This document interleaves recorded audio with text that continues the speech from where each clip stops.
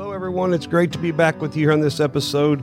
On this episode, I want to jump right in and talk about some things that I'm excited to talk about. One of my favorite places of conversation. I'm going to talk to you about leadership and ministry and doing things in the church and doing things for our community. And as we talk about that, I want to kind of focus in on some areas that I've learned through the years in the past 16, 17 years of serving in small capacities and sometimes a little bigger capacities, been involved with different ministries and boards and Sunday schools and Sunday school superintendents, small groups, and led leadership over those. And so I want to talk to you about that basic serving. And I hope that this is a topic that's relevant to you in all of our churches and even in some Christian schools. There's ministry of all kinds, but I really believe that the greatest outlet that we can have in our spiritual life is an outlet of ministry to be able to help people in their daily lives. So I want to talk to you about that. And one of the things I want to talk to you about is when we talk about ministry, sometimes we can talk about it like it's just a thing or a job or an activity, and those things are true. But really, when we talk about ministry, we want to first of all almost replace that word with people, because if you're going to do ministry, it's going to involve people to some extent. Now, you may be a behind the scenes person that has a different gifting and maybe even administration or something like that, to where you're not as comfortable being around groups of people, but you will somehow be interacting with people through media and things that you do. So when we talk about ministry, we're talking about people, because if there isn't any people, there isn't any ministry to do. So so when we talk about that, I want to say this. I've kind of developed through the years a different idea on this, and a lot of it's been through self-development and things I've read and working with people. And as I kind of want to say this first. If you're talking about ministry and leadership, first of all, it's difficult. And I wish I would have early on in ministry, even trying to train Sunday school teachers back whenever I first started, and even in a youth group that we were in and helping lead. I wish I would have just told people right on it's difficult, because they say church is easy until people get involved. One guy said business is easy until people get involved, but really ministry is people, and working with people can be difficult because people are naturally difficult. We're all bent towards maybe getting things our way or seeing things a certain way. But we see an example with Jesus, that Jesus left his world to enter down into our world so he could minister to us and help us. So a lot of ministry is trying to enter someone else's world and see things how they are. Now, that's why, and when we're talking about helping people and working on teams, most ministry that's going to be scalable at all, you're going to have to make a decision to have some size of team. And that's why some of these teams and even businesses has made a decision to use Myers-Briggs assessments, DISC assessments. That way you can understand your personality. But what they do is get you also to understand someone else's personality, because not everybody sees the world like you see the world. And whenever we're talking about leading as a team and doing ministry that's scalable, something that's going to grow, and by the way, I believe that God said, even in the book of Acts, we see that the Bible says that they added to the church daily, and all churches will grow, and they'll go through a time, some of them are in maintenance and some of them are just survival, but all of them will have a growth that will go up, and then it may plateau for a while, but our goal should be trying to add people. Now, sometimes when people say, for instance, they go to start another church, your attendance may go down, but your ministry is still going through other churches or some other way. But having said that, we are to desire that the Bible says they added to the church daily. And when that happens, that means you're going to have new people, new blood, new ideas, new personalities, some people, it's all about relationships. It's all about how everybody feels. And then other people, it's all about how you think and processes and systems. But when we look into this, I want to go to the book of Jeremiah. And the reason is because if I wanted to model a ministry after somebody in the Old Testament, it would probably be the prophet Jeremiah. He was known as the weeping prophet. And Jeremiah, he was talking to God, and he's basically paraphrasing this. He's telling God before in this chapter, the chapter before, in Jeremiah chapter 11, he's basically saying to God, look, All this is going on in the land. I've been a prophet for you. I've been serving you, but it basically almost seems like you're attending to the evil people. No one's listening to me anyway. But Jeremiah kept his heart that was broken for the people. In the midst of even kind of this grumbling section, Jeremiah still kept his heart right. And when you're doing ministry, you want to know that you have to maintain your heart for the people. You have to maintain a compassion and an empathy for people, even though they may discourage you, even though they may make you mad, even though they may make you not really want to be able to help them. You want to make sure that you guard your heart. And during this time, Jeremiah had basically put this petition to God, look, these people of this land aren't going to listen. You've told me to do it, God. Now, when are you going to basically set the record straight and judge them and take care of them? And here's the response God had to Jeremiah. If you have raced with men on foot and they have worn you out, how can you compete with horses? If you stumble in safe country, how will you manage in the thickets by the Jordan? Your relatives, members of your own family, even they have betrayed you. They have raised a loud cry against you. Do not trust them, though they speak well of you. And he's basically telling Jeremiah, look, you're talking to me about what's going on, and by the way, nothing surprised God. Someone that's betrayed you, someone that's hurt you, someone that's trying to raise up against you, or even someone that's just being basically a roadblock for you, that hasn't surprised God. He's not like, oh my goodness, I didn't know this was going to happen. But God will use those things to mature us and to help us. And when I say that, I say, oh me, do I enjoy it always? No. But the basic thing is people want to lead and they do want to do ministry. I remember whenever I was asked to teach at a youth camp, I don't know, it was probably 2010 area, something like that. I was saved 4-5 years at the time. And I'll never forget, I did this, I did a lesson. And so the deal was that the people that ran the youth camp, they decided what we needed to do was come up with topics. And that was a great idea. And so we would come up with a topic and then see how many kids would show up. And so I just, being a young Christian, 5 years into it, I thought, well, what would I want to teach on? And way back then, just 4 or 5 years into it, I thought, I want to teach on leadership, because if we can train young leaders, this is a youth camp, then man, we could really impact more people by training. So it was on my heart all those years ago to train leaders. But I remember when I showed up, like I was the young guy, I was an associate pastor at the time, and I was doing ministry. I was doing some preaching and things, and Sunday school superintendent at the time. But I'll never forget when I showed up, some of these pastors that had been doing it for 10 years, their topics, they'd all pick different topics. We didn't know what their topics were. I said, well, where am I at? And I figured I'd be in one of these little rooms like I think I taught the year before. And they go, well, actually, you're in the main sanctuary, because the most people signed up for this than any other topic. They wanted to be leaders. These were teen kids and junior high kids. So junior and senior high kids. And so we had, I don't know, like 75 kids in there or something like that. Maybe, I don't think it was 100, but probably 75 kids. And all the rest were broke up with some of these even more mature ministers and talking about their topics. And that just told me something back then, but most people do want to lead. Not, if you had an event and you said all the followers show up, there'd be some show up, but most people have a desire to lead. Even when they were young, these teens wanted to learn about it. And I'll never forget the book that I had kind of been reading at that time. It's called Leading with Your Strengths. I strongly recommend it. It's been years since I read it, but it kind of talks about leading with your strengths and how that works and what's going on. But my whole point of the thing is that there is something in us as Christians. We should desire to be in leadership. We should desire to be in some type of ministry. And I don't believe we can grow spiritually without being an outlet. There being an outlet for all the passion and all the love and all of the worship that we do.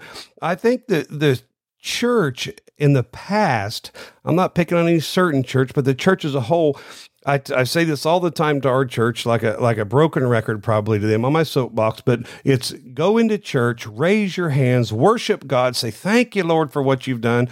But then whenever you're done with the worship, sit on your hands and say, bless me if you can, preacher, and walk out the door and wait for the next service the next week. That's not church. That's not discipleship. The Bible says, Jesus says, go and to make disciples into all nations. And so that should be our heart's desire. But here God is having this exchange with Jeremiah. He's saying, look, he said, you've raced with foot on men and they've worn you out. People may wear you out, but there's still a mission ahead. And if you're worn out from people, and if you've had a lot of people you're trying to train and try to lead, well, thank God for you. Because Jeremiah, being the man of God he was, the weeping prophet, he himself had been kind of worn out with this. And God kind of goes on this time with them. Look, they have raised up a loud cry. They've even betrayed you, but don't trust them. Don't listen to the voice. Don't listen to the voice that says, give up. It's not worth it. Listen, people are worth it. And I got to remind myself of that. And sometimes I get to do funerals. I've done here a few last month. I got a couple yet to do this month. But at the same time, God reminds me whenever I do these services and these funerals, or I even attend them. Sometimes I attend them because I go to our church, another minister does them. But I go to them and I'm reminded that these memories, these kids, these grandkids, these people are worth it. It's worth the struggle. And one of the things we started in our church was we had so many small groups that I couldn't really keep up with them. I didn't do a very good job, to be honest with you. And so we raised up some people in the church that weren't doing 1,000 other things. And we got small group coaches. And so they're going to help these groups. And the first book I want them to read is called, A Leadership Pain. And I think 15 years ago, or how many? Yeah, 15 years ago. Plus, back in the day, I had them Leading with Your Strengths. That was the book I picked. But then I got to thinking, I'm raising up. I think there's 5 or 6 of them of these people that are small group leaders or coaches, excuse me. And so they're going to help these leaders and help them along, help them with their role, help them with anything they need, help them with the basic needs, but also just be there to cheer them on. That's what a coach does. Hey, cheer them on. Go, go fight, win. Cheer them on, coach them, and say, hey, how can I help you? And I told him, how can I serve you? But I thought, boy, how times have changed. It was Leading with Your Strengths for these teens, but now I have these people that are basically kind of starting to raise up in leadership. And I want them to read Leadership Pain. It's Samuel L. Chan. I recommend that book as well, because the truth is, in ministry and leadership, there's going to be pain. And he tells the story in the book about how in a college he was basically had prejudice against him and his family, and how he actually went through some horrible things, and he ends up going back and being like the president of that college. But how God used that along the way to form him and to mold him. And I'll say this, you got to be able to lean into your pain, lean into your frustrations, lean into your hurt, lean into the betrayal, because that's part of leadership. That's what Jeremiah was learning at this place. And by the way, what did Jesus do? Jesus was betrayed and he was talked about. And boy, I hope you're excited for ministry and excited for leadership, but God will use that to mold you and to speak to you. I tell people this all the time, that, and boy, do I have to eat my own words. Remember, iron sharpens iron, so one brother sharpens another. But as we have frustrations, irritations, and even sometimes, by the way, in leadership, you're going to lack sleep. If you're leading any amount of people at all, you're going to find nights that every once in a while you may lack sleep. Not all the time, but sometimes you're going to have some frustrations. But I always remember, these emotions are a big red flag. And to Jason Bruns, they're a big red flag that says, I'm trying to handle it on my own, or I'm trying to do things on my own strength. And really, God's having this conversation with Jeremiah and saying, look, trust what I told you. Trust what I want you to do. I think sometimes we spend so much time dealing with people or trying to focus on what people want. We forget what God's called us to do. And I don't have a Superman cape. You don't have a Superman cape. So put the Superman cape down and remember. I've done this here a few months ago, 4 or 5 months ago now. I went to do a baptism for one of my little family members or to do a dedication, and went down there and I went fishing out on the bank and basically I got alone with God, and I'd been talking as I'm, throwing this fly rod, I'm talking to God and saying, God, help me, renew me, speak to me. It wasn't a downtime. Actually, it's been a great time in ministry, especially where we was at the time and getting into a new building and things. But I was like, God, just help me and mend me and heal me. But God, speak to me. I'm always looking for his voice. So in the midst of everything I'm doing, of running with men, if you will, is God's telling Jeremiah, I want to hear the voice of God. And I'll never forget, I'm standing there. God speaks to me at different times in different ways, but I'm getting ready to go fishing. And as I'm getting ready and putting all my stuff on, you got all this stuff and these waders, and I'm getting them all on. In the midst of it, God spoke to me, and he gave me a word. He gave me a word to speak, not an audible voice, but down in my spirit. And basically, he just said passion and anointing. Passion and anointing. And I'm like, God, tell me more. I'm like, I want a book. You know what I mean? Like I can read and process and maybe have a small group with. That's how my mind thinks. And we can all sit around and talk about this. But I'm like, I didn't hear any more. Passion and anointing. And I'm like, well, that's great. And when I felt God speak to me, I'll never forget the freeing feeling I felt from some of the other thoughts and some of the other things. I'm like, passion and anointing. God, that's what we need in ministry. You got to have a passion for what you're doing. Every ministry is a solution to a problem. Every ministry has a heart to do a certain thing. We need a passion to fix that. I think about Compassion International, to feed every child, to make the world not hungry, their motto, you kind of elude me here, but that was their motto. Get these kids fed. Whatever it is you're doing, let it be a passion. But then there's an anointing, and that's a supernatural work. That's a supernatural energy. That's a supernatural equipping. See, God doesn't need you. He does not need your ability. We got to get that out of our head, but he needs your availability. I know people that have all the gifts in the world. I mean, they could be a powerhouse for Jesus. I believe with all my heart, but they're never available for ministry. They're never available for God. They're so busy. Their schedule's so tight. They don't have time for anything spontaneous. God would have to call for an appointment. No, I'm just joking. But I am saying this. We can be trained to the max, to the hilt, but not have any time. It's our availability. The few things I've done for God in my life has been, I just have been available. I told God, God, if you want me to stand before people, whether it be 3 or whether it be 300 or 3,000, who knows? But God, I will stand before them. And so when someone calls me to help with their family or for their service or for their funeral, I'm available. Can I always do them? No, I can't always do them. But one of my core values is that I'm available. I made a phone call to a friend of mine, a pastor, and I acknowledged him today. I said, thank you, because he's busy and he's got ministry and he's been in church for years and his church is growing and they're doing great things for Jesus. And I said, thank you for being available. Like he'll answer my calls, and he can't always, or he'll text me back, hey, I'll call you later, and he might forget, but he's available to talk to. And some of us, just for ministry, we need to be available. But know this, when you're available, especially people that are codependent and they're dealing with issues in their life, they will sap you dry sometimes. And so this is what Jeremiah is dealing with. He's like, these people, and he's trying to help his people, but he's also coming against the people that are coming against the people for this time of captivity that Israel's coming into. And he's basically kind of getting flustered with it. And he's like, now people are betraying me. God just judged these people, kind of like Jonah did.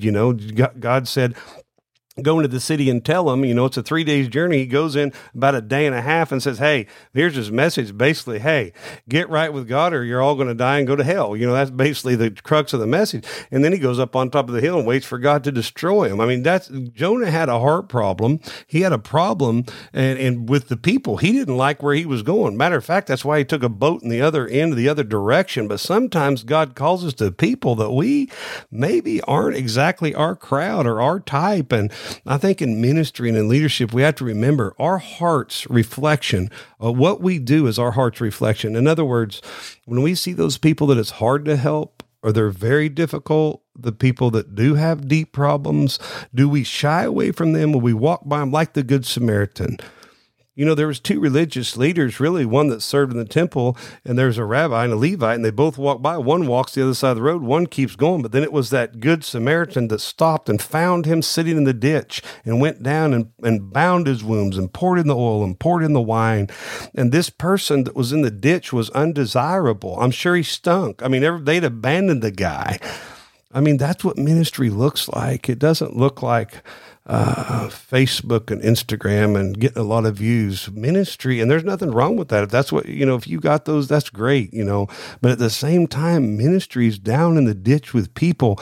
It's not to stay in the ditch with them, but true empathy and understanding and entering into the world as Jesus did and have been betrayed some and people complaining some. Boy, I've had my share of letters. Boy, I get some letters sometimes, not a lot, but a few times it's happened. And matter of fact, probably the first 2 years didn't get one letter, but then all of a sudden they all come at once or an email and, they don't like what I'm doing and they don't like how we do this. And I'm like, well, you know what? Thank you, Lord, for people. Because if it wasn't for people, there would be no ministry, and there wasn't any ministry, there would be anything for me to do. And I'd have to do something different. So I want to encourage you. I do believe God calls us to places that we can run with horses, that we can do greater things for Jesus, but it comes through leadership pain and through process and understanding other people. Man, it's really, if you ever done a DISC assessment, I'm a high D. And so I want a decision made. I want to just make the decision. Tell me what's the problem. I want to make a decision.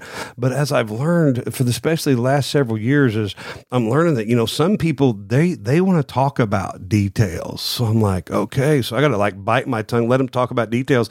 But then at the same time, sometimes I got to set them people free and let them make all the details and then just come to me for something big or whatever. And it's just a process of this dying. People want ministry. They don't want any dying. They don't want any, and really, sometimes it's easier to do it myself. It's just easier. But letting other people do things and find their purpose and begin to make a difference in the body of Christ. That's what we talk about in our church. And it is so beautiful to see someone else. When you make a disciple, a lot of people, we talk about discipleship, but are we making disciples? When we make a disciple, they'll make a disciple. Then they'll teach someone. And sometimes their ministry won't look like our ministry. Their leadership won't look like our leadership, but they're still doing great things in the kingdom of God. And the bottom line is, if we're going to lead, we're going to find these frustrations just like Jeremiah had, and God says, if you've raced with men on foot and they've worn you out, how can you even compete with horses? If you stumble in safe country, how will you manage in the thickets by the Jordan? In other words, God's saying, I got more complicated things for you to do. I got more things that are going to press you harder than this. And you know what I got to thinking about in leadership is as you lead laity, or maybe you lead leaders, but as we lead, every single bit of that struggle pushes us back into the arms of God. He uses something so beautiful as Jeremiah's issues in this nation that was rebellious. Boy, we have a rebellious nation, but he uses those things to push him back into his arms for his dependency to be upon him. In my weakness, his strength is made perfect. It's in our weakness that we learn the things. So I encourage you, child of God, sir, ma'am, whatever you do, whether it be leading that little Sunday school class of 3- and 4-year-olds, or whether it be greeting at the front door of your church, or maybe it's in your job, maybe you're just called to be in your job and to be a bright light in a dark place. Listen, there's no greater place for a light to shine than being in the workplace of some evil people. Then maybe that's your ministry. Maybe, honey, your ministry is to raise your kids and to teach them to be godly. But whatever it is that you're doing for Jesus, it's worth it. And every bit of struggle, every bit of trial, when we get to heaven, there'll be jewels and there'll be crowns. And I don't know how big mine will be, but I'm going to have at least one or two. And I don't need a mansion. I just need a nice place to stay. Amen. So I encourage you that this ministry, this leadership thing, it's worth it because we're making a difference in the kingdom of God. And by the way, it's not really an option. It says, go into all nations and make disciples, baptize them in the name of the Father, the Son, and the Holy Ghost. And we are to go to Jerusalem, Samaria, and the uttermost parts of the world. That is our calling. That is what God has called us to do. Many times in leadership and ministry, we forget the part of the called. It's not just some system and add water and shake and stir and have a beautiful recipe or have a beautiful end product, but this thing is a calling from God deep in our spirit. There should be a conviction that says, this is what God has called me to do. However big, however small. Sometimes he uses the simple things to confound the wise, but it is a calling. It should be your heart's desire. And if you've ever been involved, and maybe it's your next step, you're saying, I'm just kind of serving God. I'm not leading. Lead something. Find 3 or 4 people. Get you a Bible study together. You'll make your church better. I promise you. Sometimes people get in the habit of talking about what's wrong with the church instead of being the church. We have a saying at our church when we leave, we say, church starts now, something God gave me. It starts now. It doesn't start when we walk in the church. It starts when we leave the church. So get you 3 or 4 people and start studying the Word of God and who you're going to lead and what you're going to do. But friends, it's been a wonderful talking to you. And I just pray, let me pray over you. I want to pray over you. Father, in Jesus' name, I thank you for your goodness. God, I thank you for your mercy. God, maybe somebody out there has been struggling in their spiritual life and they need to make the next step to begin to lead something small. Maybe you're calling them to something bigger that's been on their heart. And God, I pray that you work that out, God, that you work it out in their life, that you open doors that only you can open, close doors that only you can close. And God, I pray for those that have been hurt. God, there's been some hurt. Not a week goes by I don't hear about someone being hurt in a church or something happening. And God, I pray that you heal that. God, that you pour in the oil and the wine and that you soothe the pain. But God, you also also, God, that you call them up out of that ditch and say, I've called you to other things and maybe called you to different ministry or a different level. And God, I pray for healing upon the wounds of people in the church. But God, I pray that they would have a heart to say it's been worth it, because one day we'll stand before you. And God, we'll give an account for what you've given us, the gifts you've given us, and our callings that you've called us to do. And God, we ask this in Jesus' name we pray. Amen. God bless you, friends, and have a wonderful week.